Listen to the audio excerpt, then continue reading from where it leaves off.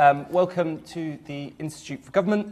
My name is Joe Owen. I am Director of the Brexit programme here at the Institute for Government, and I'm delighted you're here for this session on citizens' rights after Brexit, kindly sponsored by Fragaman, a leading immigration law firm. So now the deal is done. The UK and the EU have reached an agreement. It's all been ratified, but I think as we are starting to hear more and more, that's not the process over with. You still need to implement the withdrawal agreement. So with Boris Johnson's oven-ready deal now sweating at 200 degrees, we thought we would take some stock of where the citizens' rights elements are up to. So progress of the EU settlement scheme and protecting the rights of EU citizens in the UK, but also looking at the progress in settling the status of Brits in Europe, and looking at some of the challenges over the next few months. So we have got a fantastic panel to do that. So on my far right, we have the Right Honourable Caroline Nokes, MP for Romsey and Southampton North, and former Immigration Minister, with the difficult job of overseeing EU settlement scheme. To my immediate right, we have Julia Onslow-Cole, a partner at Fragaman, and someone who has advised the UK government on various immigration issues, all the biggest ones. Madeleine Sumption on my immediate left, Director of the Migration Observatory and member of the Migration Advisory Committee. To Madeleine's left, there is Caitlin Boswell-Jones, EEA National Project Coordinator at the Joint Council for the Welfare of Immigrants. And finally, on the far left, Nuria Gonzalez-Barros, Councillor at the Spanish Embassy here in London. So before we get into the details, just some of the boring housekeeping. The event will run for probably about an hour and 15 minutes. There will be plenty of time for questions, so please do store them up. The event is on the record. You can tweet along using hashtag IFGBrexit and following the @IFGEvents Twitter account. If there's anyone in the overflow room who wants to ask a question, please do stick your head through the door. We're not expecting a fire or a medical emergency, but if there is one, please do make your way out of the room, and in the case of a fire, downstairs and out to the front of the building. So, that is enough from me. Caroline, I wanted to start with you for the first question. As I'm sure you and people in the panel and the audience can anticipate, we are probably going to spend a bit of time chewing over some of the challenges still to come with the EU settlement scheme. But interested in your reflections of actually what kind of job it's taken to get where we are now, where, you know, huge numbers are already going through, and this was just a white paper a few years ago. And that's such a massive subject, I don't really know where to start, and apologies if I become terribly anecdotal, but I can remember having been appointed Immigration Minister in January 2018. Literally my first day in the office provoked perhaps the worst migraine of my life, and it became a byword. Oh, Caroline's got the Brexit team coming in, we best force feed her Nurofen before this even starts. The thing that struck me from the outset, there was a phenomenal amount of work went in to getting the settled status scheme up and running, much testing and learning. There were some absolutely phenomenal working groups set up with employers, with local government, with all the various interest groups to understand not only the scale of the scheme, and I might later on reflect on whether the scale was properly appreciated at the outset, but to have something that functioned, something that was streamlined, something that was easy to use, and that was a real determination. I had come into the Home Office from a very brief stint at the Cabinet Office, where I'd been the Minister responsible for the Government Digital Service. And it was really important to me that we had something that was going to be easy to use. And there were massive challenges along the way. I mean, the introduction of being able to use the app on an iPhone only eventually happened after I'd left. And every time I stood up in the chamber, people wanted to scream at me that it was somehow my fault that it only worked on Android phones, without ever appreciating that this was Apple refusing to release the technology that would enable the chip checker to interact with iOS. But I think, and I'm not going to sit here and take credit for it all, but I think the team put in a phenomenal amount of success. They tested it with a very small cohort to begin with, and then widened it in the 3 stages of testing, so that when it came, and there were all sorts of weird and wonderful things popped up in the testing phases that none of us had initially anticipated, that things like a hyphen in a Christian name or surname would send the whole thing haywire. And apologies for being flippant, but who knew that there were so many French women called sort of Marie-Louise, and therefore that hyphen absolutely became a real sticking point for a short while. But I think the scheme, certainly it was the biggest part of my job for that first year as Immigration Minister. We launched it to the public at March 2019, and really within a very few months of that I was gone. And I think that was one of my huge sadnesses. The day I was sacked was the day that the millionth person went through the scheme. Now that was way ahead of where I had anticipated we would be in the process, and to hear that we're now at 3.2 million applications have been made. Well, the initial estimates were that there were about 3 to 3.5 million EU citizens in the UK as a whole. So I begin to look at that and go, maybe we had underestimated that. And we had always anticipated there would sort of be a massive surge at the beginning, then it would taper off through the course of this year, and then a surge at the end. I think that the Home Office could look at it and feel in a reasonably comfortable position that they had had this volume of applicants already, but the thing that struck me looking at the numbers is 3.2 million applications, 2.7 million granted either settled or pre-settled status at the current time. That means that there are 500,000 in the system. That's huge. But then we know that January, inevitably, with the 31st approaching fast, saw a massive surge in applications. So, there were challenges, there was a lot of investment, a lot of time, and a lot of people. And I never talk about my time at the Home Office without commending the people. And 1,500 people working on the Settled Status Scheme altogether, 250 of which were in the Settlement Resolution Centre in Liverpool. I went to see them personally. I sat and answered phones along with some of the staff there for the difficult cases. And it really struck me there was a massive commitment from the Home Office to get it right, get it done, get it functioning. Because that was set up, wasn't it, the new centre in Liverpool, to have a different culture to the usual Home Office centres, and they deliberately didn't transfer people but hired people who were new. So a lot of thinking went into getting it right, basically. A lot of thinking went into getting it right. There's one poor lady, and I cite her endlessly, Gabby, who absolutely embodied the culture of what I wanted to see from the people working on the phone lines. It was a real attitude. So, and it always had been with the Settled Status Scheme. It was not about passing or failing. It was about helping people to provide the necessary information so that they would get granted their status. And for a while, there were some kind of awkward tensions around, was pre-settled status a fail? No, it wasn't. It just meant that we didn't have adequate information to be able to evidence someone had been here for 5 years. Not a fail by any stretch of the imagination. I think what I have identified as a tension going forward, and I used to say it the whole time, is that you could have somebody who had applied last year now, not last year, the year before last now, and granted pre-settled status because they'd been here for 4 years. Well, they've now been here 5 years, and I'm not yet convinced that we have an adequate system to move them on to settled status. So, it's a reapplication, go through the same steps again now. You don't have to pay anything for it, so that's relatively simple, but actually wouldn't it be lovely if on the app you could change your status, enhance your status to settled in a much more streamlined way? Yeah. Well, some of that I'm sure we will get into later on. So, Julia, I wanted to come to you next, and just your reflections as someone who was close to the system as it was being designed and developed, but now also sees how it's working in practice, what your reflections are on where we're at. Well, I was working very closely with Caroline and the team throughout this and the implementation phase, and I think that there's, as Caroline's just said, there's so many incredible positives about the system. I think at the beginning, lots of people said that the technology would break down. The technology has never broken down. And there's been a lot of people who've said, well, it will be done with a sort of a mindset to fail.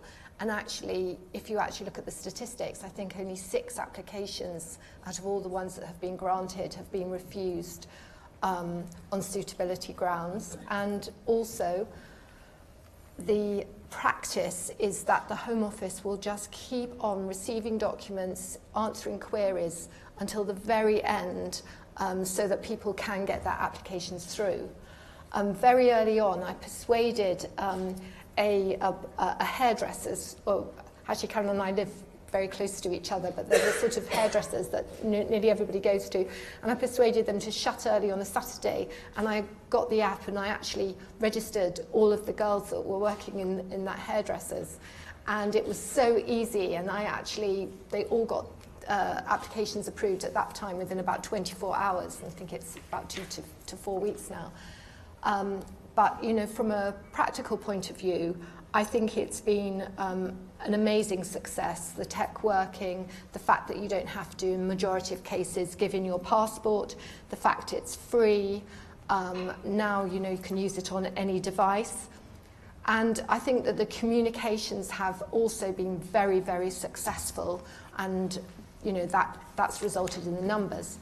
I think the next stage is where there are more vulnerable people, and that, you know, it's harder to reach them by uniform communications because people are vulnerable for all different sorts of reasons.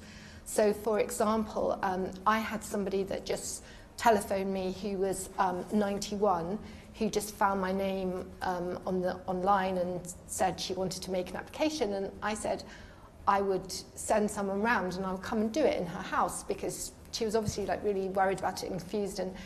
And then I said that I would bring a tablet with me, and she then kept saying, oh, but it might interfere with all my others. And I said, oh, you're obviously very tech savvy, if you've got other computers. And then I realized she meant her heart tablets. So, you know, there are people like her, but then there are people, we've been doing, Fragomen have been partnering with the Mayor of London, and we have been doing sessions registering people, and there are a lot of people, for example, in abused relationships who can't get hold of their documents, so they're in a completely different category, and therefore it's very difficult to reach out to these different sectors. So I think that's another challenge. So good early progress, but some concerns, particularly around vulnerable groups. Madeline, you've done a lot of work understanding what the data tells us about actual performance and what you can say about any of the patterns that exist from looking at the data. Do you want to give us a kind of a flavour of some of the things that's standing out? Yes. So in terms of the performance, it's actually, we're in an odd situation in that on the one hand, we have a lot of data about the scheme, much more than we tend to get about other areas of Home Office immigration business. And that's obviously really good. It comes up very quickly. It's much more detailed, has more demographics, etc., etc. At the same time, it's actually really hard to interpret the data and understand what it means in terms of performance. So if you think of, okay, what do we care about performance-wise? Well, we care about essentially how inclusive is the scheme. So, you know, is everyone taking it up? Are they getting the right status, pre-settled status versus settled status? And then, kind of, you know, what's the customer experience along the journey? Now, we have, you know, some data on the customer experience, although there's, you know, relatively limited information on things like waiting times, which obviously people really care about, particularly the kind of long tail of wait, some of the applications that do seem to be taking a very long time. But we actually, I mean, compared to other areas of immigration policy, much more information from the early testing reports in particular than you would get anywhere else in the immigration system. On the issue of take-up, I think in some ways we basically just know nothing. We have all of the data on how many people have applied, but the basic issue is we have no idea how many people are eligible. And this is a real problem. I've become increasingly pessimistic about the ability, at least based on the kind of data that we currently have, to work out what share of people have gone through. On the one hand, you've got some issues on the data on the Home Office side, most notably the fact that it's not yet been possible for them to work out how many people have been granted status more than once, so basically have had pre-settled status and then upgraded to settled status. Which was something I think that was quite surprising to many of us working in the field, that the systems weren't set up to do that, but apparently they're not. Probably the bigger issue is that we have an estimate from the Office of National Statistics of how many EU citizens are living in the UK, That doesn't include, obviously, the people who are not living in the UK but are eligible for one reason, either based on a previous period of residence, or maybe someone who's applied for pre-settled status who was here and has now gone back to their country of origin, might come back in the future. So it's actually really not possible at the moment to make a comparison between the kind of 3.5 or so million EU citizens estimated to be in the UK and the number of people who've applied to the scheme. There are actually, I mean, I think that if the government really wanted to know this, there are some things they can do using administrative data. It's a much more complex process, trying to kind of basically link the different sources of information. So I think that's going to be a big challenge, and it has some important policy implications in terms of what do you do about that uncertainty. If we accept that actually maybe we will just never know how many people haven't yet applied, then that has policy implications on its own. And then the final thing on pre-settled versus settled status. Here again, I mean, the share of people, when you look at what we know from, say, Office of National Statistics data on the EU population, the share of people getting pre-settled status at first glance looks a little high, particularly in recent months. But we know that the people who've applied are not necessarily representative of the whole EU population here. And so it's possible, it could be the case that people who arrived more recently have been more keen to put in an application because they're more aware of the fact that things are changing and want to get their status nailed down. You could also say, well, it could be the other way around. It could be people who've been here for longer and eligible for settled status would do it faster, and then the people who've been here for, say, 3 or 4 years might wait a little bit longer, given that they don't need to apply yet. So I think at this stage, while we still have, it still looks like there are probably a fair number of people yet to apply, it's quite difficult to assess, based on the data alone, whether people are getting the right status. Anecdotally, of course, there are a lot of stories about people not being given the right status, but in terms of a statistical picture of that, it's really hard. Yeah, so they're moving from the kind of data then into the practicalities. Caitlin, I wanted to bring you in about, at JCWI, what some of the big concerns that you're hearing kind of firsthand are the big challenges with how it's being rolled out, or some of the big challenges still to come. Yeah, I think in terms of challenges that we're seeing as we go, at JCWI, our work focuses on the people that the scheme isn't reaching and the people that we're worried about slipping through the cracks and falling out of status on the 31st of June next year. And I think people have mentioned vulnerable groups. I think everyone's quite aware of who those groups are by now.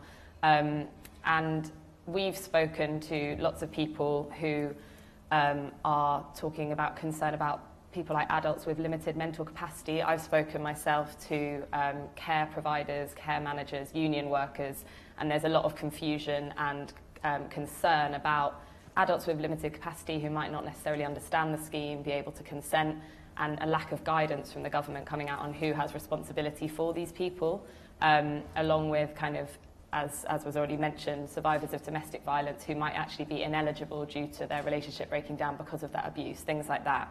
But I think it's important to say it's not just traditionally vulnerable groups that we're worried about, it's also people who might be unaware that this scheme applies to them. So I've spoken myself to lots of people who say, oh, I'm fine, I've been in the UK for over 20 years, it doesn't apply to me.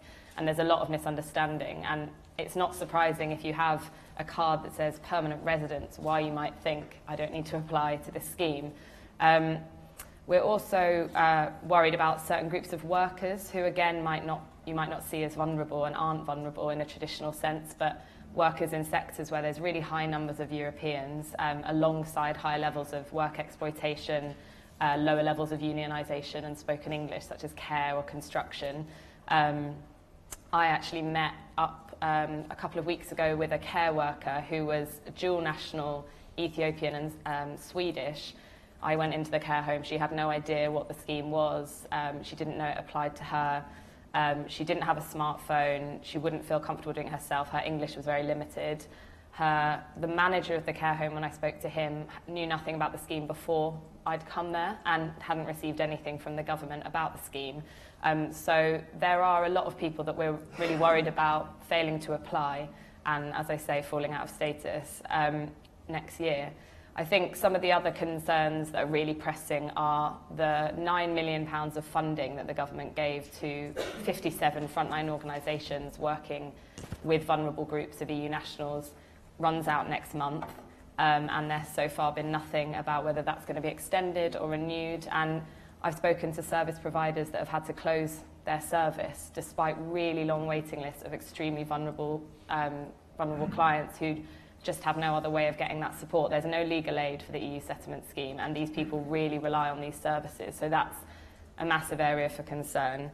I think the third thing is the lack of government outreach to reach people who are really socially isolated, who aren't going to see the teacup ads on the tube or get the Facebook advertising, people in care homes, adults who are housebound, and there needs to be kind of increased effort to reach those groups and make the scheme really accessible. I think one of the things that can be done is, I know that the government's Digital Assist programme has had really low take-up, but there are so many people, as we see from the stats, that there's a massive underrepresentation of over 65s applying, and that is something that needs improvement. And also the helpline is only available in English and Welsh, which, when it's for a European settlement scheme, seems very hard to understand from my perspective. So there's a few different things that we're really concerned about.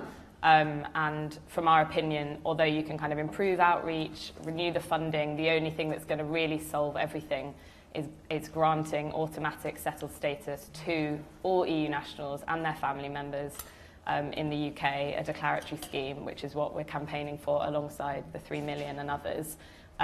This isn't a radical ask. This was promised by Boris Johnson and Priti Patel in the 2016 Leave campaign. So we're just asking politicians to keep their promises, and we think this is the only way to stop mass criminalisation of Europeans in the UK. So I'm really keen to come back to the idea of the declaratory scheme.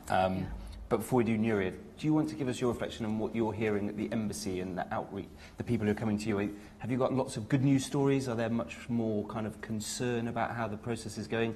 What are you hearing firsthand from Spanish citizens here? Well, to give you a little background, we have a service at the embassy, and we provide information through email or through the phone, and we also assist Spanish citizens with the whole process. So I've been doing the EU settlement scheme myself for, 100 times. And we have many inputs from our citizens. Most of them that were living here for a long period of time were complaining, especially at the beginning. They felt that I've been living here for 40 years, this country is thriving because I work for them, and now I have to go through this process. But I have to say that as time goes on and the EU settlement scheme becomes more simple, people are quite happy with and we are happy with the figures, we have to say that. But still, we have some complaints, especially the lack of physical document. Sometimes the process, which have been mentioned, the process is really not that easy if you don't have technical skills. We have our own concerns. It's mentioned that people over 65, the numbers are not that great, but what about under 18? I have the impression that people think that only grown-ups have to do the EU settlement scheme, so we are really trying to communicate that kids still have to go through the whole process. And I think that that's basically it. We also have plenty of questions, not really dealing with the EU settlement scheme, but something like, I'm moving to the UK, what is going to, this kind of questions we get it from people calling from Spain. What do I have to do? Many questions about the travel documents, many questions about driving license for some reason, and what is going to happen with healthcare and so on. And recently, quite a few questions about the new immigration system. People don't seem to be quite easy about the new system. Again, another thing that it would be good for us to get into. So Caroline, I wanted to come back to you because a lot of the big things that have come up around the declaratory scheme, the physical documentation and outreach, all of this will have come up time and time again in the kind of the user groups that you did in the Home Office and the outreach you did. What was the reasoning behind saying, look, no, declaratory scheme doesn't work, and no, we're not going to do physical documentation? Actually, we think we've got this right. So I'm going to kick off with a massive rider here, which is everybody else on this panel has been living and breathing the EUSS over the last few months. I've had a lovely break since July. So I am going to be the rustiest on the panel. Added to which I was begging the Home Office to provide me with some of my old briefings because, I might have answered 1 or 2 urgent questions and stood in front of select committees on 12 separate occasions talking about this. And it would be nice to think that my memory was perfect on all of these issues. It's not. However, kicking off with the no physical document, and I was repeatedly very robust on this subject with the transition of government services to digital only. I mentioned earlier I'd been the Minister for GDS. I absolutely thought this was the right way forward to have a digital status. And this is going to make everybody in the room start hissing at me, but I am a former immigration minister, so let's talk about the right to work checks and the right to rent checks, which are all done online and work fantastically smoothly and easily, and compare that to the challenges that we sometimes have had around physical documents which get lost, which need to be renewed, which are easier to forge. So there were concerns that we should have a system that didn't require people to keep hold of a document that they then might have to produce on demand, but a digital status that they would be able to flick up at very quickly on their smartphone, etc. I recognise that people weren't altogether happy with that, but it was certainly the direction of travel that we felt in the rollout of digital services across government was the right one.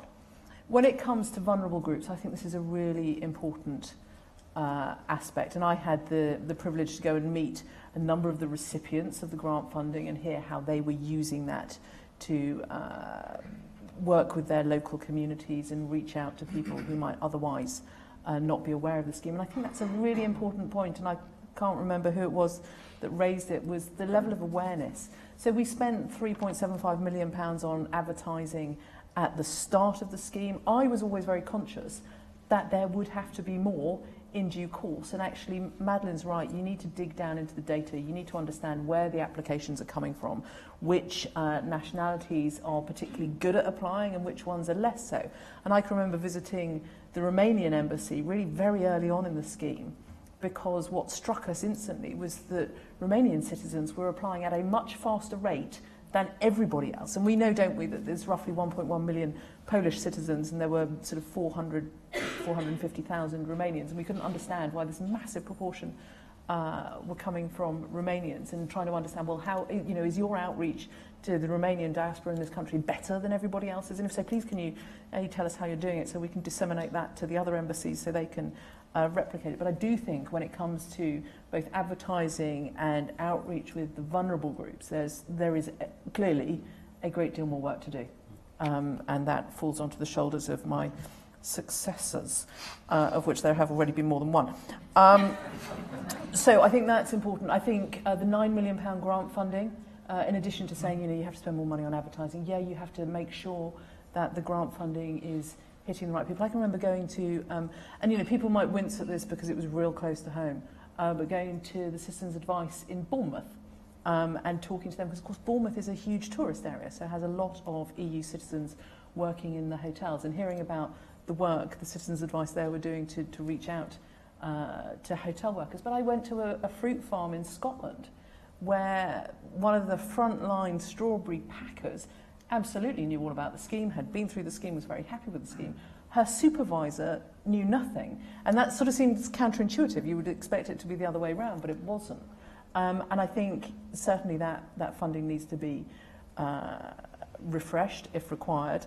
And it is by digging around in the data that you will find the anomalies. The over 65 point, I think, has to be of concern. And I can remember going to the Eastern European Resource Centre in Hammersmith, and being put in a room of really very elderly people for whom, a mobile phone was not their prized possession, let alone a smartphone, and being struck there like, well, there is a massive piece. Now, they were doing the work, and they had received grant funding and were having drop-ins and were helping people through the process, much as Julia was helping hairdressers through the process. She did fabulous work there. But, employers, I think, are some of the best people to reach out via local government. I always say this, when you have a crisis in your life, whether it is flooding or your bin hasn't been collected, people turn to their local councils because they are the organisation with whom they feel most familiar and most connected, and particularly for EU citizens, actually they tend to, in their home countries, have a much stronger relationship with, apologies for my French, but the local mairie or the local town hall. It is absolutely where civic life revolves around. And we had the LGA in a great deal. We worked with them about finding ways to communicate with young people, because of course the under-18s and being able to have age-appropriate materials that they understand. And I felt, I instinctively felt quite uncomfortable about, we're now pushing this at children, are we? But actually we have to. And so it's right that you do it in the correct way. And there was another point, declaratory scheme. Yeah. So I have defended this in the House many, many times. And this will make everybody wince, and I hate having to go there. But one of the real challenges of the 1971 Immigration Act was that was effectively declaratory. It gave everybody of the Windrush generation deemed leave to be in this country if they were here before the 1st of Jan 1973. And the big failing of that act was that it didn't give anybody anything which said that they had the right to be here. Digital status didn't exist in those days, but it didn't give them documentation. And unfortunately, the Home Office's institutional memory to remember that people who had been here since pre-Jan 73 had absolutely the right to stay was lost. So I became absolutely adamant that this had to be a scheme that would be robust going forward. And we have to remember that there will be an EU child that has been born in the last couple of years that may well live to 120. And so this has to be something that is really enduring, because that child will have rights that they will need to be able to evidence going forward. And on the declaratory scheme is a really interesting one, because there's one interpretation of you just pass a piece of legislation that says any EU citizens here, you now have status, job done. The other interpretation is saying that actually the thing to do would be not to have this legal guillotine at the end of June 2020, 2021 rather, and say actually for all of those people that we've discussed, the vulnerable groups, if you've not applied by this point, there's a way back. You can still apply for settled status to get your documentation to prove your rights beyond that date. Do you think that's an obvious place where ministers will want to end up when they get to the deadline and say, actually, do we want all of the people who for various reasons have not applied to suddenly be illegal immigrants under the law tomorrow, or do we want to give them a way back? Do you think that's a possible landing zone? Or? So, and I think I would be perfectly correct in saying that I'm on record of saying, look, we have to have an understanding approach to this. We have to be prepared to be flexible. We had already said, people who could come up with a good reason, whether it be through ill health, should be able to apply after that date. Look, I'm not in government anymore. Yeah. I spent 18 months of my life trying to humanise the Home Office, and I think it's absolutely critical that there should be tolerance and understanding. And no, the last thing that we want to do is to create a massive swathe of people song status on the 1st of July next year. That's utterly, utterly unacceptable, and that would be another Windrush. So, I have no qualms whatsoever about saying there needs to be tolerance and understanding on this, and the government needs to show flexibility. Madeleine, just quickly with you on the declaratory scheme, is that your understanding of how this could sensibly work, or are there other ways that we could get around the challenge of wanting to avoid kind of comparisons to Windrush in either direction, either with a guillotine on the legislation or by just passing a piece of legislation with no physical proof? Yeah, I think this is an interesting one, and it's definitely a bit of a dilemma. And from a policy perspective, obviously, on the one hand, deadlines are quite useful at motivating people, and there's a lot of research. It's something I sympathise with a fair amount myself, that things get done if there's a deadline to do it. Obviously, if the consequences of missing a deadline are completely draconian, that's not going to be acceptable either.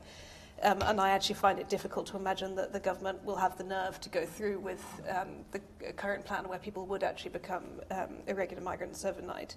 I think one thing where the real challenge is, I think this issue of having a good reason for not applying is quite problematic, because a lot of people just won't have a good reason. If you look elsewhere in the immigration system, a good reason is often, I was unconscious in hospital or something like that. And it's not necessarily sorry I forgot. And actually under the current immigration system, the sorry I forgot people do not get treated with much understanding at all. So I think there has to be, from a policy perspective, there has to be an understanding that people don't always do what's in their interest. And if you look at other, no government program that's basically voluntary that people have to come forward to, has 100% compliance, take-up rate, even when it's manifesting in someone's interest to do it. So you look at people who get fined for not submitting their self-assessment for taxes on the right day. People are disorganised, their lives are chaotic. And so I think that probably, that it's quite difficult to imagine in some ways any scenario other than one where people continue to be let through after the deadline. From a communications perspective, there's a little bit of a challenge here in that you could imagine an optimal strategy where the government kind of pretends there's a deadline but actually has no intention of there being one, which isn't very transparent and could in itself lead to problems, because then if they've made a big deal about there being a deadline, people will be more fearful about coming forward after the deadline. So I do think it's genuinely a challenge, but I would be surprised if there wasn't political pressure to lead to something that pretty much looks like a declaratory scheme in the way that you're discussing it in some way or another, even if it's not necessarily exactly the one that it doesn't function legally the same way as, say, the Windrush generation did. Just relying on a compassionate Home Office to get there. Julia, I just got a couple of points to add. Yeah. I think absolutely there will be something, and I think the fact that it's silent as to what's going to happen is an indication that that's where the wiggle room will be. Also, I think that the whole scheme, as I said at the outset, has shown that the Home Office has a completely different mindset in these applications, and therefore they just have to continue to apply the same mindset, which is really just supporting everyone through to a positive process. So I think that that is achievable. And I also just would like to say a couple of points about the benefits of having the digital system rather than a physical card.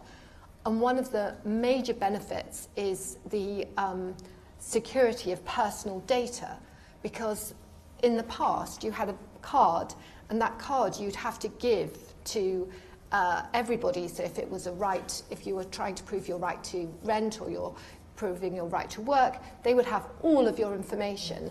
And the really fantastic benefit of the digital system is that you control everything, and you can just give a potential employer just that little bit of information that they need to know about you to be able to confirm that you are eligible to work. Same for the landlord.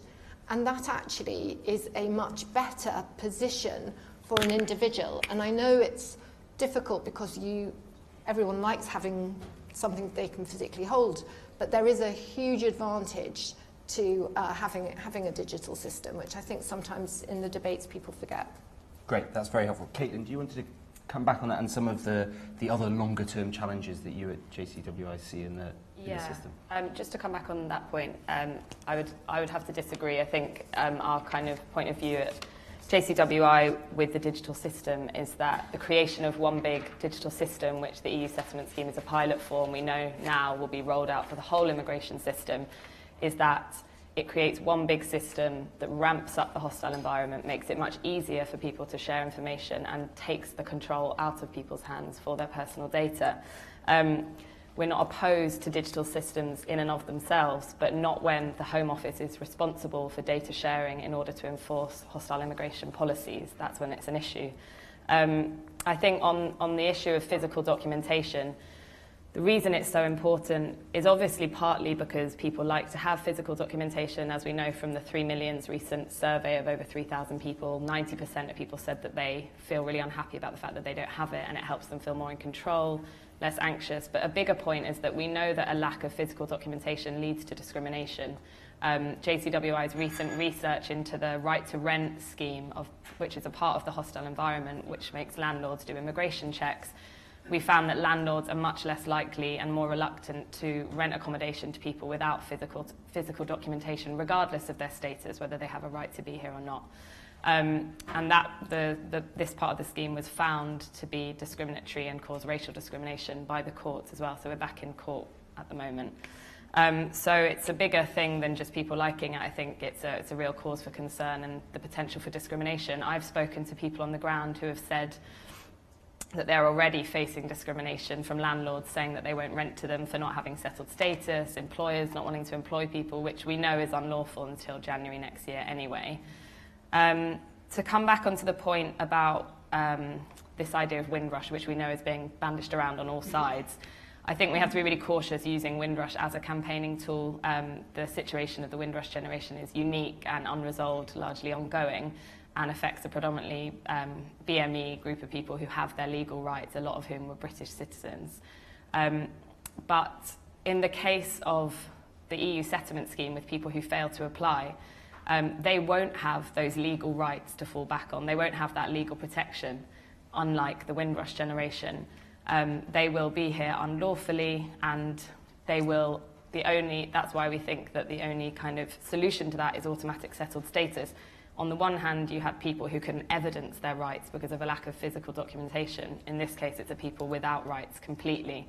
So I think people are right to fear that after the cut-off point, there's likely to be a much larger group of people out of status with similarly devastating real-life consequences as the Windrush generation. So before we get to questions from the floor, I wanted to spend just a few minutes talking about how we're getting on with Brits in the EU. And and we've talked a lot about the challenges here, but how are you guys getting on in Spain, and do actually a lot of the similar challenges exist in that scheme? Well, not really, because in the withdrawal agreement, we are following article, I think is 18.4. So our system is going to be declaratory. You don't need to do anything. Basically, if you live in Spain before the end of the transitional period, you keep all your rights. But of course, you need the proof to make a difference between the people that live in Spain right now and the people coming in 2021. So, and I think we have the green light from Brussels. What we are going to do quite soon is to issue a physical document with biometrical data, so people could, on a voluntary basis, maybe they have to pay a fee, they could apply for this document, and it's a system to prove that they have the right to stay in Spain, to rent a house, to cross the border, so on and so forth. And the good thing is that the document is going to be similar to all the 27 countries in the EU.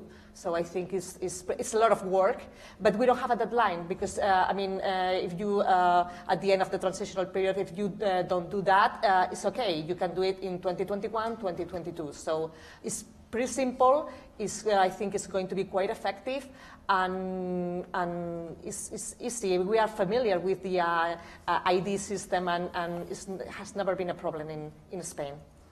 Thank you very much. So very lastly, before we go to questions, I wanted to come back to you, Caroline, on the question of Brits in Europe and whether you think UK ministers are doing enough to keep the pressure on the EU27 on implementing their side. So we've heard an example where Spain have got it together. There are fewer of the challenges, but my understanding is that there are still 4 member states who haven't said whether they're going to do a declaratory or an application scheme. Only 3 member states are actually currently accepting applications from Brits in the EU. So do you think, in the same way that I'm sure you enjoyed having Guy Verhofstadt coming over regularly, never met, putting the pressure on the UK side, do you think we need to start putting the pressure on to ensure the rights of Brits in the EU get their status settled by the end of the transition? Has this fallen through the gap? A bit spiky with you. I don't think we need to start, because actually ministers had already been doing that, and we've got a whole different cast from the ones that I used to deal with in the Foreign Office and in the Department for Exiting the EU. But I know that when Steve Barclay was the Brexit Secretary, I used to badger him about this endlessly, as indeed his predecessors, to make sure that there was work going on with our friends and neighbours in the EU27. When I was Immigration Minister, every time I went to an embassy, and I went to a lot, although I don't think I ever went to the Spanish one, apologies, I used to talk to ambassadors about, what are you doing to pressure your government to make sure that Brits in the rest of the EU are being supported in the same way that we've introduced this system here. What are you doing there? Now, that's a long time ago now, to be brutally honest, and things have moved on. But I just want to pick up a point, and apologies for being hideously anecdotal, but I'm just a humble backbench member of Parliament, and I have been struck over the last, particularly back in September, when there were my constituents, and perhaps more particularly my constituents' children, disappearing off to different EU countries to go to university. The number of times I was contacted by a desperate mother who was saying, my child is in whichever EU city and they need to get a residency card from the local municipality, and they've been told that they cannot have it because the UK's left the EU, at which point I would be screaming down the phone, we've not left. But, you know, that's the reality. There have already been challenges for Brexit abroad, and I think we don't need to start to be doing this. We need to be redoubling efforts to make sure that it is okay, because we know it's about 1.1 million British citizens who are currently resident in EU countries, and what we also know about them is that a hefty proportion of them are pensioners who've disappeared off to find sunnier climates. I cannot pretend that I blame them at all. But of course we know, don't we, that with an ageing population they start rubbing up against the challenges of healthcare, and certainly I think this is, for me, and I used to tell people this endlessly, because every time I appeared in front of a select committee I would be asked, what are you doing to help the Brits abroad? And I go, no, you misunderstand the role of the immigration minister. You know, this was very much the bag of other people, not me. But, you know, of course it's an area of concern. And when you as a Member of Parliament are already getting those questions, you know, prior to us having left, it has to be a worry. Okay, so open up to questions from the floor. We have some quick hands going up. Should we take these three? Do you want to take one and pass it on, and we'll do three at a time? Hi, thank you very much. I'm Cristina Gallardo from Politico. I'd like to go back to the issue of physical versus digital. One complaint that I've heard from many Europeans who have gone through the system is that they think the real reason why the Home Office doesn't want to give physical evidence of status is because it's expensive versus doing it digital. I wonder whether you could respond to that criticism. Thank you. Yes, do you want to take three? Joe Edgerton, I largely work in financial service consulting. And two very quick points. First of all, on using electronic versus paper systems. Most of the time we use electronic to check ID, etc., etc. Every so often it goes wrong. If we can get paper, we can then sort it out. Without paper, there will be people who have lost their jobs and had other problems. I think it is essential that there is some sort of paper backup, even if it is not final, to enable to check it. Second thing, the Financial Conduct Authority regularly has to deal with people who have, on firms who have not applied in time, and there's been a cut-off, and including cases where people could be sent to prison for up to 6 months for not having done things. They have a thing called the Regulatory Decisions Committee, which is made of a couple of senior lawyers and practitioners who have lots of outside experience.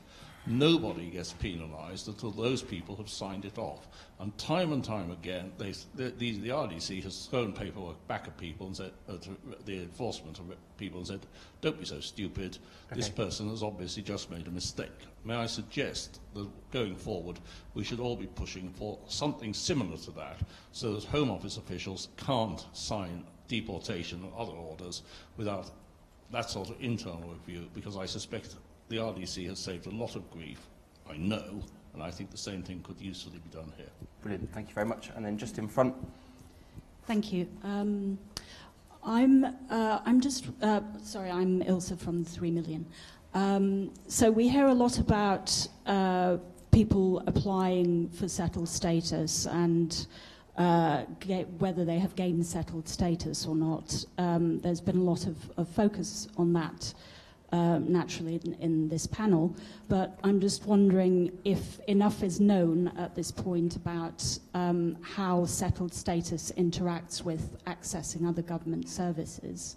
For instance, I saw a tweet from Child Poverty Action Group the other day saying that people with pre-settled status from the 1st of April are no longer going to be able to get a council tax rebate. So there are all kinds of knock-on effects in terms of accessing both public and private services that I feel we're not hearing enough about. And I wonder if any work is being done to look into that and to ensure that people can continue their lives as normal. Thank you. Caroline, do you want to start? Okay, so you know, I think we've rehearsed reasonably well the whole argument about physical versus digital status. Thanks to Julia for having pointed out that you only had to share the bits of information that you needed to share, which I'd completely forgotten. So is it about the cost of it? No, I mean, it was about the move towards government digital services. I came in at a time when we were going to charge for settled status, as we were perfectly entitled to do under the withdrawal agreement, as indeed some EU countries are charging Brexit. It was then made free, which I think was absolutely the right thing to do. But I stand by my comments. I don't think there needs to be a physical document for all the reasons I outlined earlier. I think the point about not having applied in time, I love this bit when, as a former immigration minister, I get to give a long lecture about the difference deportation and removal. So deportation only happens to people who've been convicted of a criminal offence. There is a very distinct difference between deportation and removal. So there is absolutely no question of EU citizens being deported unless they have committed a criminal offence. I think it's really important that there has to be a monitoring authority, there has to be a system of appeal. Apologies for not knowing where the Home Office has got to in setting that up yet, but trying to get briefing out of them for this was challenging enough. With regard to the point from the 3 million, I think absolutely the whole point of settled status was enabling people to continue their lives as they do now. Sometimes the word broadly as they do now crept into that, but I'm sorry, I can't answer the question as to what work the Home Office is doing with regard to that going forward. That is something for my successor, but certainly it was always absolutely the most important thing as far as I was concerned, and I don't think I ever stood at the dispatch box and didn't say that we want EU citizens to be able to remain here, to live their lives happily here, for them to understand not only that they can stay, we want them to stay. And, I think we heard earlier comments about the social care system. I vividly remember the then chief exec of my local NHS trust with her head in her hands saying, what the hell am I going to do if all the Spanish and Portuguese nurses who are working in this hospital leave? And I think she made the point they had 350 nurses from Spain and Portugal alone. We know that the care industry is incredibly reliant, particularly on Romanian nationals. So we have to, as a government, keep redoubling our efforts to convey the message, we want EU citizens to stay, we need them to stay. The fabric of our communities is dependent upon them staying. And it's, I think, a source of bitter regret and sadness to me that message sometimes gets lost. Certainly as Immigration Minister, I never probably too many negatives gone in. I always said that, repeatedly said that, because to me it was crucially and remains crucially important. Okay, next round of questions. We've got one here, and then Hayden, do you want to pass it just forward? Hi, Sweeling Harris from the Legal Education Foundation. Thanks very much to the panel, but I really just have a question for Caroline, the former Minister. I appreciate that you've now been out of post as Immigration Minister for some time and that briefings from the Home Office may not have been fulsome in advance of this event. But I wanted to raise some questions that were asked of you when you were Minister in the context of parliamentary questions and evidence to, I think it was Lord David Anderson, that particularly asked you questions on this. The automatic checks that verify length of residence in the settled status scheme don't include child benefit, child tax credit or working tax credit. And the question has often been asked since this was identified as to why it was decided to exclude these benefits. And you've spoken, and we've heard a lot about the benefits of the digital system and how fantastically streamlined it is and how it enables many people to get through the system quite swiftly and easily. So I wondered whether you were able to shed any light as to why those particular sources of data that the DWP holds were not some that are checked routinely in order to verify residence. Okay. Go for the one at the back and then John pass it. David Goodhart from Policy Exchange. A couple of questions. First of all, do people on the panel expect there to be a significant surge of people coming here before the cut-off date, whenever that is it the end of this year or sometime next year? Given that the rights you acquire are substantially greater if you do get in before the cut-off point. And second question, the implication of most of what was being said on the panel was we will in effect have a form of amnesty for people who are technically EU illegal immigrants after the registration period is ended. I mean, if we do, in effect, have an amnesty, does the government then kind of expose itself to legal claims from other kinds of people who are, possibly 1.2 million, according to the estimates that are made, other kinds of illegal immigrants, most of whom will not have white skin, and I'm sure Catlin's organisations and many others would be quite interested in bringing some sort of racial discrimination claim if we're effectively allowing an amnesty for EU citizens and not for others. Final brief point, does Caroline mentioned the success of the Romanians, but didn't tell us if there was an explanation for it in registering their nationals. And then very quickly... Indeed. Najmal Hassan from University of Greenwich Business School. The question is to the former minister or anybody on the panel. Of course, we've talked about the settled status and the good work we've done to enable them to settle down. But at the same time, I mean, we know, and I'm thinking, what about the people who, with the stroke of the settled status scheme, chose or became unsettled and they left the country? What happened to them? And all of them surely didn't leave the next week. They engaged with the processes that the government and the other agencies adopted at various points. So, looking ahead now, when these people left, we lost taxpayers, we lost entrepreneurs, we lost the next generation of people. Yes, and they had invested in the country. So I'm thinking aloud, the people who are here, the EU people here, many are thinking of leaving, many will leave given the uncertainty and the problems that we see now. What should we do to keep the people who are here and benefit from them for our future? Okay, Madeleine, I was going to come to you first on the surge. Can we expect to see another surge, or is it impossible to tell? Will we get people coming for a weekend in order to get pre-settled status over Christmas break in 2020? Do you have any views on that? So yeah, well, my standard answer to anything about the future is it's impossible to tell, because then people can't come back later and say that I was wrong. But generally, I mean, I think this question, there was a lot of discussion about it at the time of the referendum campaign about whether there would be an inflow of people kind of trying to get in before the door closes. I think it's always difficult to predict. I suspect there are a number of moments where we might have seen surges like that when people thought the door was closing. So in January or in any of the times when we were discussing No Deal last year, and we didn't. And I think maybe the UK just wasn't as attractive as we thought. There were fewer people who were desperately trying to get through the door before it closed. So based on that, it would seem like probably not, but who knows. On the point about emigration, actually I would say it's also interesting that emigration has not increased as much as many people predicted. There has been a modest increase in EU citizens leaving.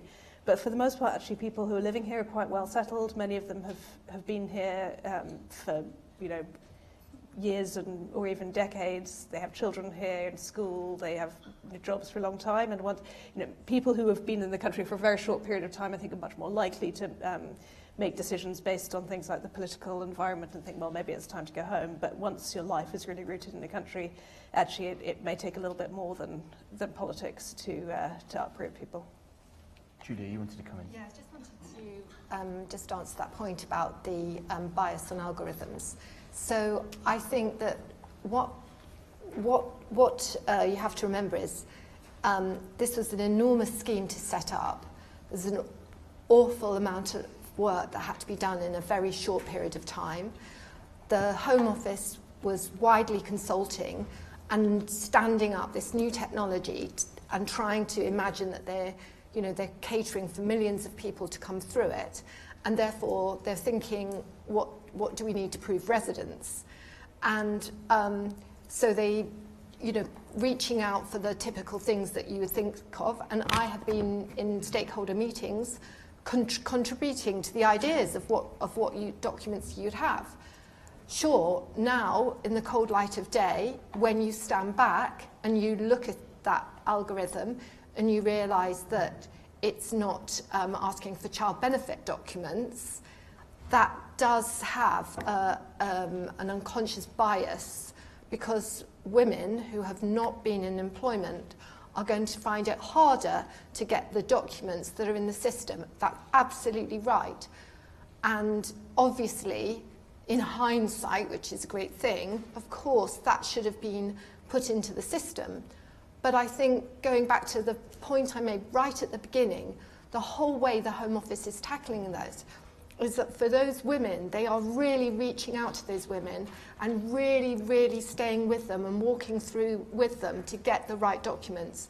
And Gemma, who's from my office, and I have had lots of cases of women where, unfortunately, for the reasons that you've said, those documents aren't automatically found by the Home Office on the system, but we have, worked with them, and the Home Office have just kept their case right open until we've got all the documents together.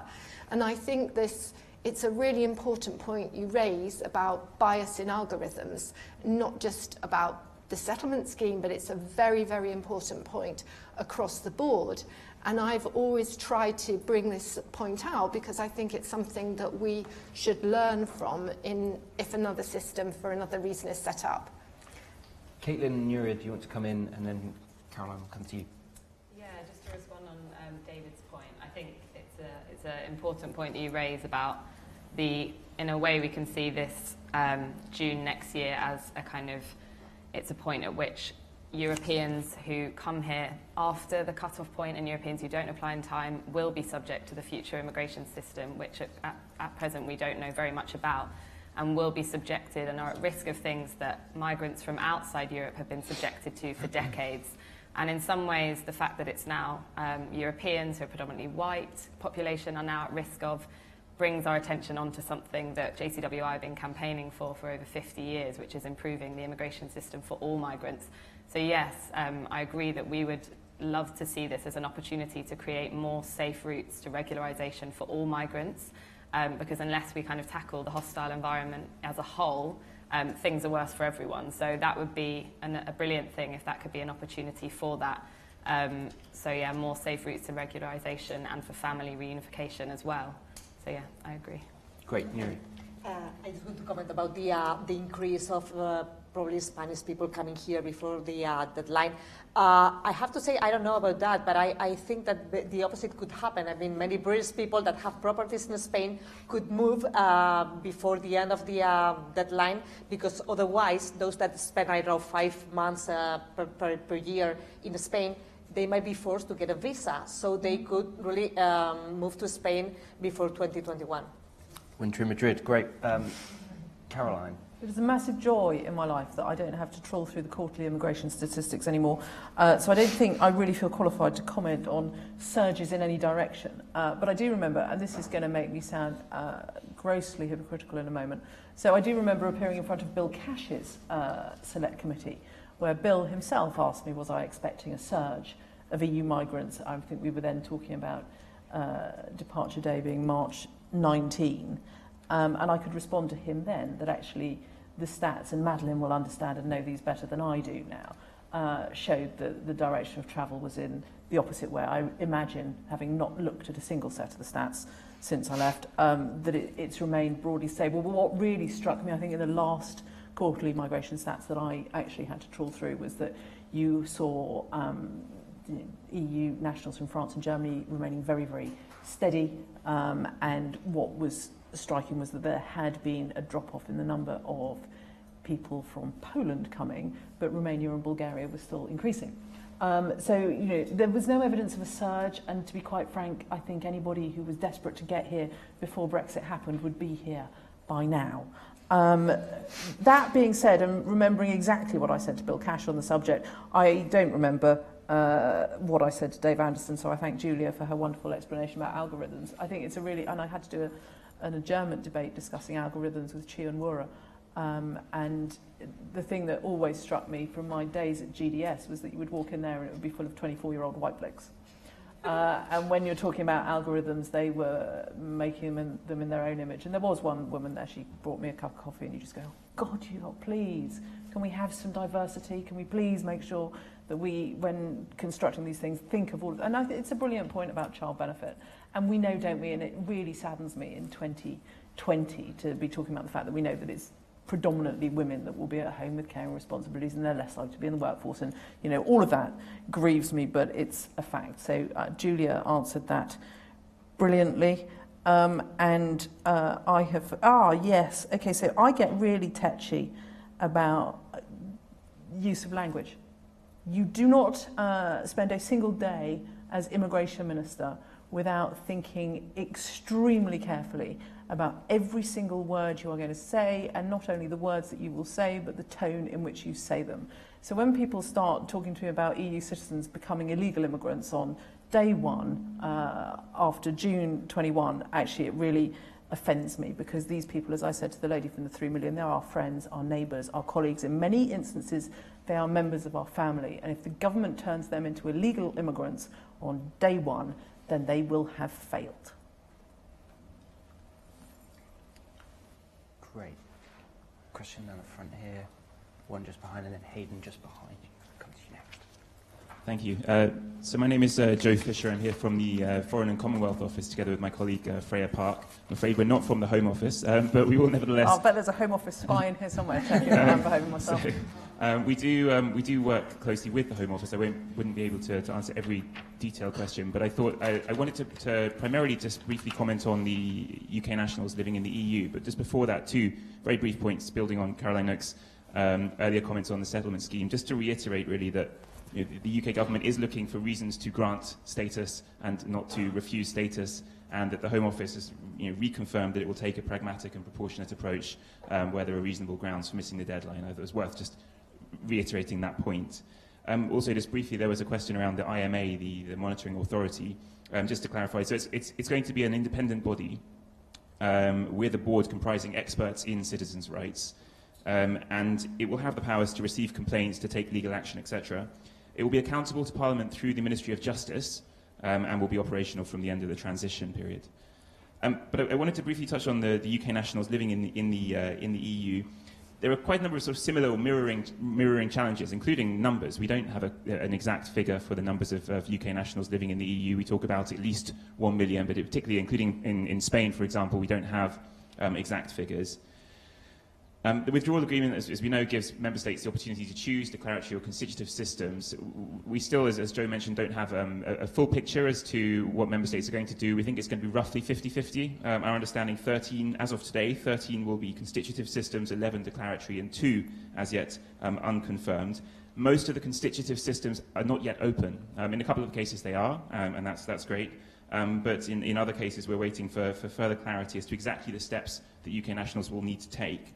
And we are working very closely with member states to ensure that those steps are communicated clearly and as soon as possible.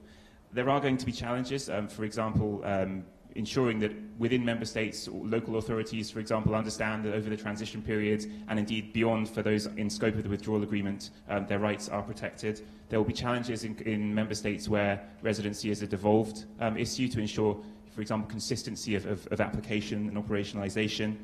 And similar challenges around hard-to-reach individuals, UK nationals who may be living more or less off the grid, who don't necessarily speak the language of their host country. So member states will, as per the withdrawal agreement, be leading on communications to UK nationals, but as the UK government, we're going to be working very closely with them, continuing our outreach events. We've got our Living In guides on gov.uk. We've also launched the UK National Support Fund to provide grants to third-party organisations to try and provide practical assistance to those who may need it. So just wanted to raise those points and to emphasise that both the rights of EU citizens in the UK and UK nationals in the EU is an absolute priority for this government going forward. Brilliant, thank you very much. Just behind you. Patrick Lowline, I'm also from the 3 Million. I have a question for Caroline Noakes. You appear to be quite relieved that you no longer have the job of looking after this horrible, horrendous scheme. However, in your new role as chair of the Women's and Equalities Committee, aren't you concerned that it may come back, the settled scheme, to haunt you there with some of the discrimination issues around jobs and housing? Yes. Yeah, so my name is Jakub Krupa. I'm a Polish journalist and also work for the Polish Social and Cultural Association, the largest Polish centre in the UK. And also, I happen to work on applications as a volunteer and level 1 immigration advisor, now limited to EUSS. A couple of points from our point of view, obviously, as the biggest community in the UK. I think the main thing for us is the lack of communications in national languages. And there's a great anecdote I've heard from someone at a very big Polish media outlet where they were approached by the Home Office, willing to spend budgets on advertising and getting Poles to register. And the media outlet responded saying, we're happy to translate that to Polish for you so you can reach more people. And the answer was, no, we don't trust you. So we're going to run it in English. So there's a Polish radio running adverts in English, which, as you can imagine, was not necessarily very successful. Then also, as a journalist, for me, I mean, getting interviews with anyone is a nightmare. I wish that was easier, because particularly at times when there's a massive interest, like the withdrawal date, obviously there are so many questions that we would like to see answered, and they're not being answered. In terms of numbers, I think Madeleine made a very good point about when you compare the ONS estimates and the number of people who applied to this scheme, I think in 6 cases they are over 100%. So, for example, the Bulgarians have a 150% application rate at the moment, and it keeps going, so it clearly is going to be even higher than that, which tells you that there's a problem with numbers. And Poland is at only 65% there. And being the largest community in the UK, obviously, that means that 500,000, probably, maybe more people are still not registered. And that is a reason of concern. And as someone who sat and worked on numbers of applications, I know that it's quite difficult for a lot of people. And then the debate we had, there was a lot of good points made by Caitlin about this, particularly about digital. People don't understand that. When we explain to them that they're going to get an email, then the second email, then the third email with a decision, emails quite often land in spam. They don't get what it is, where to find them, how to prove them. They print the emails anyway, even though they are not legally binding. So I think there's a lot of confusion around that. The very last point, and again, I think that's something that Caitlin said earlier, funding for organisations helping out for 57. It's £9 million. The funding runs out next month. I know a number of these organisations will have to fire staff next week or in next 2 weeks if they don't get the money, because they just don't have the capacity to keep funding it themselves. So we are in a situation where basically we risk losing expertise and experience of the last year of people who worked on the ground if we don't get the money quick enough. Thank you. Great. I think there's time for one last question, and then we will do a quick sweep of the panel for final comments. Hi, my name is Franziska von Blumenthal. I'm not here in any professional capacity, but as a concerned EU citizen who came here as a young child and is yet to apply for settled status. So my question, probably the one thing that concerns me and many people like me the most, is that we appear to have the rights to stay and to be able to access basic services. They appear to be protected. However, there's very little protection for us contained in primary legislation. Most is contained in secondary legislation. So I do wonder why this is, if the panel may be able to answer that, or if the panel has similar concerns. And I'd just like to make the comment that if ministers, both current and former, are sincere in wanting EU nationals to stay, surely this isn't the way to do it. And maybe putting things in primary legislation would be a good move to make people feel welcome in this country again. And finally, just like to say, and I think it's an important point to make, that campaign groups such as the 3 Million have done more to protect our rights. And I'd like to give the example, just because it was used today by various members of the panel, that the scheme is now free. This is thanks to campaign groups like the 3 Million and like EU citizens who have campaigned for this. It's not a government initiative. Thank you very much. So, Nura, do you want to come in on anything before we end? Not really. Caitlin, do you? Not in response to the questions, but... Do you want to give final remarks then? I think Yeah. we're wrapping up. Yeah, no, the only thing I would add is we've heard kind of on the panel different things around if we have a declaratory system, will people not apply and will there be incentives? The only thing I would add on that is that we're not suggesting it would be a system in which no one would have to do anything. We think that people would need to still register. We exist in a society that has a compliant or hostile immigration system, and you need to be able to prove your immigration status to live your daily life, to work, to rent accommodation, to open a bank account. And we think that the government can create fair incentives to encourage people to register and get their physical documentation, but removing someone's status is simply an unacceptable approach and makes life in the UK unlivable. So that is the thing that I would end on, and just saying we're picking between two situations really, one in which tens of thousands of people fall out of status, are criminalised for working, driving, any of the things I've mentioned, or one in which a likely similar number are temporarily undocumented and can then register for proof of their status at the next available opportunity that they have. So it's about picking between those two, really. Madeline, do you want to... Sure, yeah, so two quick things. One, on the physical document, I think the issue, when people talk about discrimination, I think that the issue that sometimes gets missed, and regardless of what you think about databases and so forth, the thing that is likely to create discrimination is the fact that British citizens aren't in the database. And so you have to have a different way of checking. Basically, British citizens will only be able to use a physical document. So you're always going to have, with employers and landlords and so forth, a dual system where some people get to use a physical document and some people don't. And I think that's where the concerns about discrimination come in. And then the other thing I think, just kind of looking forward about in terms of what happens over the next few years, the question about consistency of implementation, I think, is going to be really important. So there's quite a lot of research on kind of administrative processes that suggest that when you have big policy changes and transitions, people get confused, both in the private sector, employers, landlords, and so forth, but actually also in government agencies themselves, when you get down to the kind of what academics like to call the street-level bureaucrats who actually have to implement these policies. We're going to have a proliferation of people on all sorts of different statuses. And I think there will be, naturally, with any change of this nature, there will be a challenge to make sure that people actually understand what they're supposed to be doing, who has which rights and entitlements, and making sure that they actually are treated in the way they're supposed to under the law. Julia. Yeah, I mean, I think that there's some really excellent points that have been made. I think that it's really important to focus on that June day to make sure that provisions, make sure that the government do put in provisions to make people feel very safe after that date. And I do accept the points that have been made about, digital system, etc. But I would draw everyone back to the beginning as well, to not forget that there has been lots of very good positives about this whole scheme. And from what the arguments were again at the beginning, I think overall, in terms of the challenges it's faced, the Home Office has done a really good job.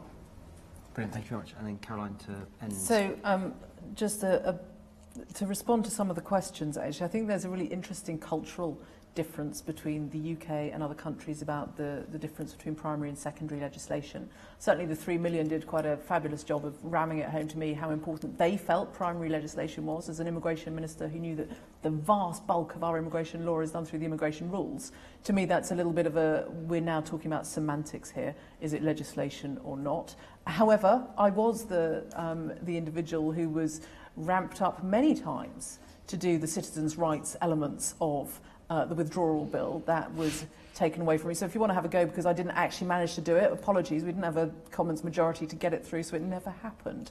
I think there are some really interesting questions. So I vividly remember doing many media rounds. I won't pretend I did them in a variety of languages, but I'm sure the journos translated them for me. But I used to speak to journalists from EU member states the whole time. I don't know what's happened since. I think an absolutely fantastic question along the lines of, do I seem relieved to no longer be in the job? Actually, I loved being immigration minister. For me, it was a fantastic opportunity, as I said earlier, to try and bring a human element to the Home Office. I gather I'm quite unusual compared to some of the ministers that they have had been used to. And, I always felt it was absolutely incumbent upon me to do this with a human face, to try and listen to groups, to spend an enormous amount of time meeting the different organisations impacted by immigration policy and decisions. So I miss it. I really miss it. And I think I once on the radio gave a serious pitch to Boris Johnson to keep me in the job. Unfortunately, he disagreed with my suitability. And do I think this is going to come back to haunt me as chair of the Women and Equality Select Committee? So I think that's a really interesting question. However, I have to temper that with I am only the chair-elect until the committee is properly constituted. I cannot sit here and make any grand pronouncements on what we will be holding inquiries into because I don't yet formally have a committee, which I am a little frustrated about. But I think certainly this gives me a really interesting new role to get my teeth into, and certainly some of the experiences I had at the Home Office and working on a wide range of issues, whether it be the citizenship status of children from across the globe who've come here. I mean, you know, I met some fantastic organisations who made some really compelling points to me, whether it's about family reunification and at what point we start regarding somebody as an independent adult. I always use this example. I apologise to her. You know, my daughter is 21 years old. Do I regard her as independent? No, a million miles from that. So, you know, I think there are some interesting questions that undoubtedly I will be taking forward, but I can't commit the committee to anything. Brilliant. Well, all that's left is to say thank you very much for coming. Thank you very much to our excellent panel. Thank you very much to Fragaman for kindly sponsoring this event, and we hope to see you soon. We have an event next week on implementing the Irish Protocol, which of course is the other testy bit of the withdrawal agreement that still needs to be put into place by the end of the year. So put your hands together for our panel and hope to see you next week.